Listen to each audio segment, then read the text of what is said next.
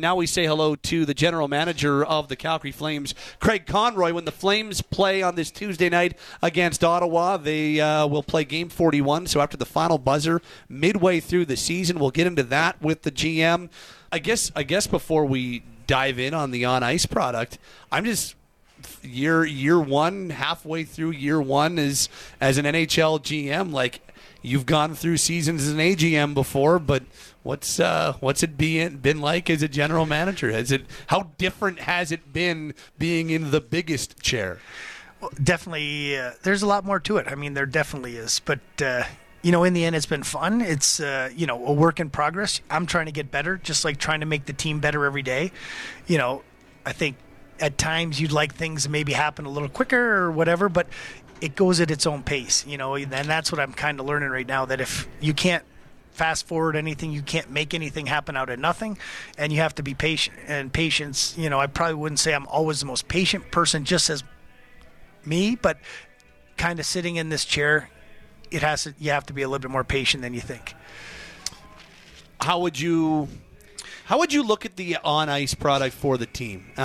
If you were to sum everything up into a bow, how have the first 40, 41 games in your eyes gone? Yeah, I mean, I think I break it down into segments. I didn't, obviously, awful.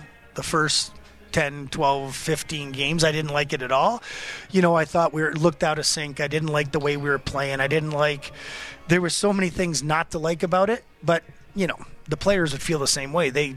We're losing all those games. We haven't, but I like how the team's rallied. Every night I think they give an effort. Disappointed in the Chicago one, obviously, watching. I wasn't on the trip. I was watching at home, and it was, those are the ones you want to have because it's frustrating.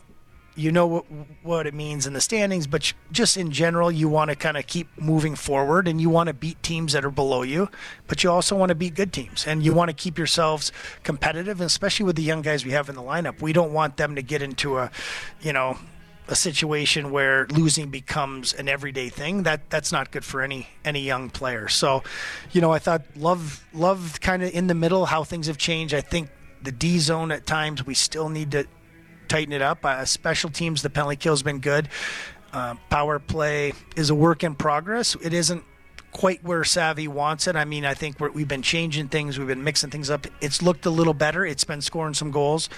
But again, we want to, it needs to be better. I don't think anybody listening would say, wow, that's when you watch some of the power plays around the league, we have some work to do. It's not the lack of effort from the guys, though. That's one thing I could say is the guys, the players have all bought in and are working, and we're on the right path. We just have to continue to keep going. There's going to be wins and losses. We know where we are as a team right now, and we just want to I want to just see us play the right way night in and out. You might lose. That happens, but right. You got to put in the effort. Is that, and Wes and I have talked about this. We're talking last week because Wes wrote that piece, which I know he spoke to you about Ryan Huska, and that was one of the things that the both of us kind of pinpointed was you always know what you're going to get for the most part, work ethic wise. How important a baseline is that to set, or kind of like a standard to set for the group going forward, regardless of what next year's roster looks like or the year after? Like, to have that as a standard, how important is that? Well, I think working on this side with coaches and playing for coaches, that there's some things that are just, this is the way it is. If you want to play on the team and you want to be part of whatever team it was that I ever played on, I think the best coaches said that these are non-negotiable for us. And if you want to play, you have to do X, Y, Z. And I think you have to, and once you have that standard, you can't let guys fall under it. And for sure, you're not going to win every game. You're not going to, that's. But if you have those standards and you do the right thing and work, I things that make me crazy is when we come out slow on a slow start. Why? Are we not prepared? Again, we put it on the coaches, but I put it back on the players. We're the ones sitting in that room. You're getting focused for that game. If I know I have the first shift, especially the first 2 or 3 minutes, I want to get it in deep. I want to get on them. I want to turn pucks over and make sure we got all our guys back. especially just to start the period. Bob Hartley was big on that too, and I agree. The beginning of the period, end of the period, you just want to play, build up that intensity. After we score, sometimes I feel we have a low. I'd like to not see a low. I want to see us go right back on the attack. So there's little things. I mean, there's still improvements in our games that I sit and watch night in and night out, saying we do it right sometimes, but not all the time. We want to become more consistent. Craig, something that I think Pat and I have heard a lot in our conversations with the players lately, and understanding that your team's coming off a frustrating weekend, but something we've heard quite often is I think we've found our identity. I think we've figured out our maybe recipe to success here. From your vantage point, what does the identity of this group at its best need to be? I think we got to play as 5-man units. We got to be up-tempo. We need to be... it's one where you get in those scrums. We need all 5 guys in the scrum. We don't have a nuclear deterrent like Luch anymore, so we got to stick together as a team. We have to compete. It's not one person. We're not looking and saying, okay, there's one guy here. This is going to be a team effort. It might be Zari one night. It might be Kadri. It might be Lindholm or Huber. Like we're a by committee team. And the sooner we learn, we're not just going to outscore teams. We have to defend well and play well in our own zone, and we have to be hard to play against. And that's relentless on back checks, relentless on D-zone coverage. We have to block shots. We might have to win those games 2-1.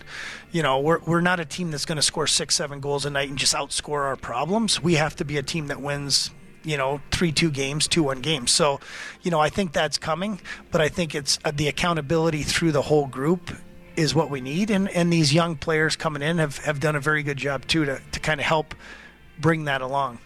I was going to ask you about that because Connor Zary and Martin Pospisil and some of the other youngsters in this organization have been such a positive storyline in this city. What have your impressions been of the kids, and what's put them in the position they've been in, or what's had them ready, I guess, to make an impact at this level?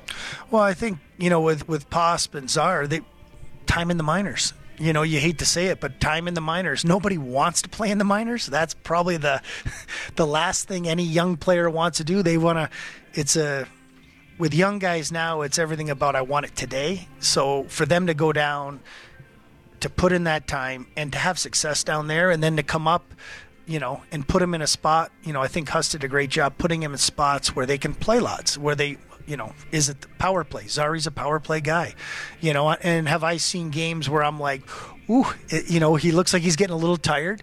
It's hard. I mean, because he's putting all out effort every night, and there's a lot of games, so there's going to be some games where he's really, really good, and there's going to be some bad games, but we know that's going to come, and he's only going to get more and more.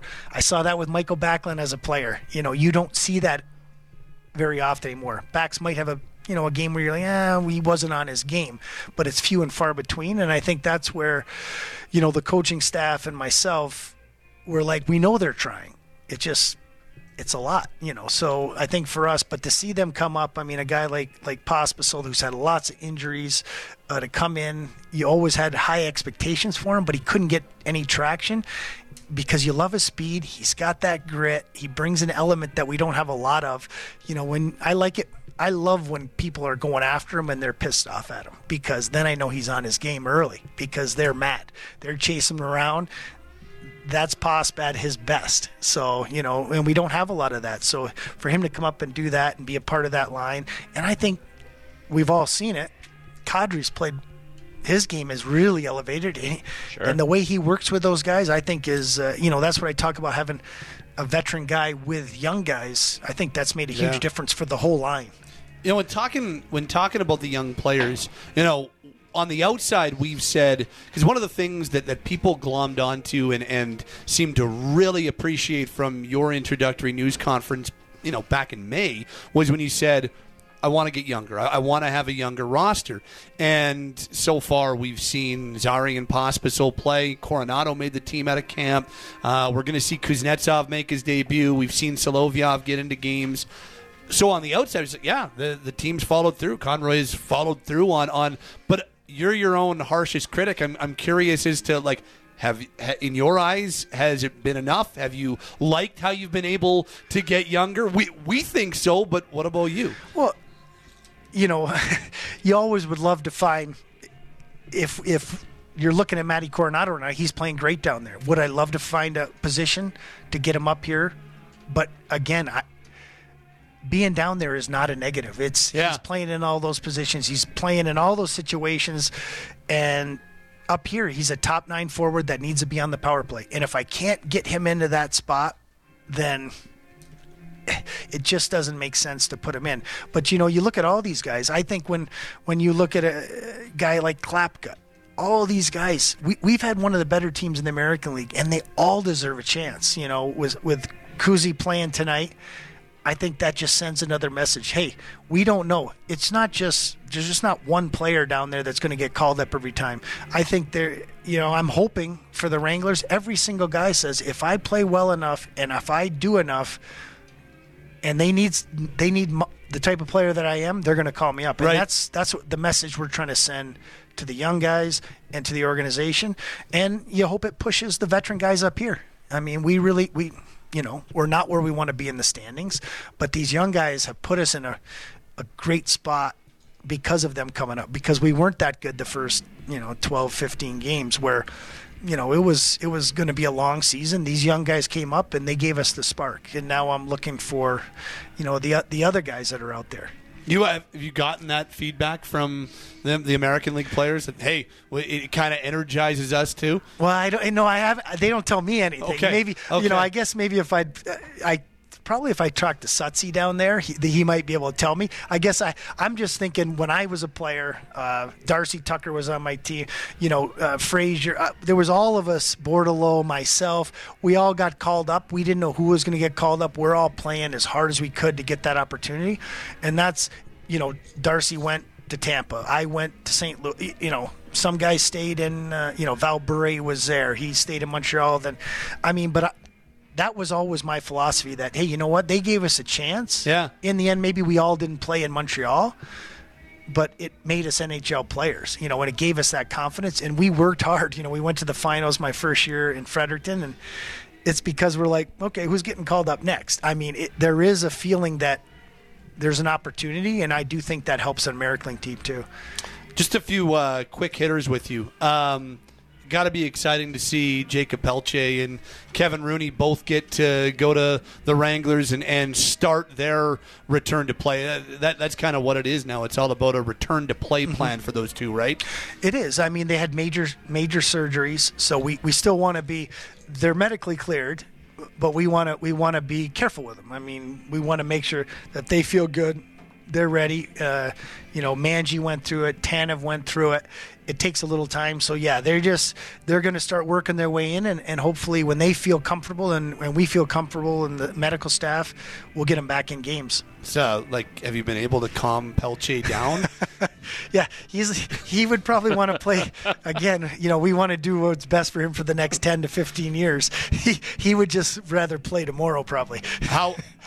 How awesome. I know that he's going through his own return to play protocol right now, but just to see Oliver on the ice the last 3 or 4 days and to see him around a team again and to be skating and practicing, just that in and of itself must feel like a big success, hey? Yeah, it is. To see him, he was the first practice. He was the first guy here in front. Sitting in front at all the meetings. I mean, so, the coaches told me, I'm like, oh, that's great. To have him be excited and looking forward to this opportunity to be with the guys. And hey, we didn't know where this was ever going to be. We were taking our time. We're trying to make sure we're doing the right thing for Oliver, and he's right now he's excited. So I don't want to be too optimistic, but we're going to move at his pace and our pace and what's best for him. But we would love to see him get back playing games. We're chatting with Craig Conroy, Calgary Flames general manager, with us here on Flames Talk. He's joining us in the Hot Stove Lounge. Let's get into Michael Backlund, who, when we were just talking earlier this hour, 15 years ago when he played his first NHL game here at the Dome, one of his teammates, one of the guys ahead of him on the center ice depth chart was Craig Conroy. 949 games later, here he is tying Gio for second all-time on the franchise list. It's a pretty cool mark, isn't it? It's amazing, really, when you think about it. It's, and that's the thing, when you have these kind of, especially in the way the league is now, with all the movement, players in and out, to have one guy play that many games with one organization, and for me to kind of be there at the start of it, and now watch him, here we are all these years later. It's pretty special. I mean, to see how he went from kind of a boy to a man, over that time, and how he's kind of changed, but how much he's still like himself, when I look back, he's still got that youthful exuberance every day. He's here, he's in the gym. He does almost the same things as he did way back then as he does now. He just, he's just a little older. So when you first, like that first game or the first training camp he came to or whatever it may be, what were Craig Conroy's? Because you're a veteran. You've been to Cup finals by this time. What's your impression of this young kid from Sweden? You can see the skill right away. Skill, skating, when he went on the ice. Very raw, though. In your mind, you're thinking, oh, this guy, he's going to be a very good player. He's just going to need a little time. That was it. He at that point, you look at his body now, how strong he is and how big he is. He was a skinny, small kid then, and he came in and very polite, very nice, quiet, didn't say much, maybe did a little bit too much on social media and the guys went after him. I'm like, you don't need to put everything you do on social media because the guys would joke around with the morning and give it to him. I could tell he was rattled. I'm like, it's because you put everything out there. Quit doing that. They're following you. Well, I remember, I will never forget one of the first poker tournaments he showed up for, and he was wearing like a novelty cowboy hat and had a little string on it. And I don't think he was doing it ironically, and they were all over him. And I think he was like, oh, no, this is not the right cowboy hat to wear. The pajama pictures at Christmas. I mean, the guys don't miss a trick. Like, so if you do something, you think you might get it through, you don't. This is wise advice from a guy who probably didn't have to worry about social media in his rookie season. Yeah, there weren't phones, there weren't camera phones, there wasn't videos. It was, maybe an easier time way back then. You just kind of went. If you wanted to watch anything, you had to watch it on TV or you'd hear it on the radio, read it in the paper. You actually got. That's what I told the guys. I mean, nowadays you don't see it, but we'd wake up in the morning on the road, you open your door, and there's a paper there. It just doesn't happen anymore. Yeah, a little different these days. Yeah, it is. I was looking at the stats yesterday, and so 949 tonight for Michael Backlund, all obviously on behalf of the Flames. And, one of the stats I was looking at, there's only 13 active players in the NHL who have played that many games with just one, while only ever wearing one logo. And it's like Pittsburgh, Ovechkin, Crosby, Malkin, Brad Marchand's on that list. Andre Kopitar. So Michael Backlund's not the guy who's always been on the top line, right? He's become a shutdown kind of two-way center. Those guys tend to bounce around a little bit. And so what's given Michael Backlund, would you say, the staying power in this organization that he's had? I think the one thing is his consistency. He's always played the same way. Maybe not a 100-point player, but every night he comes and gives you everything he can. He works. Whether he gets points, he doesn't get points. He does all those small things that can help your team win, and I think it's hard to find.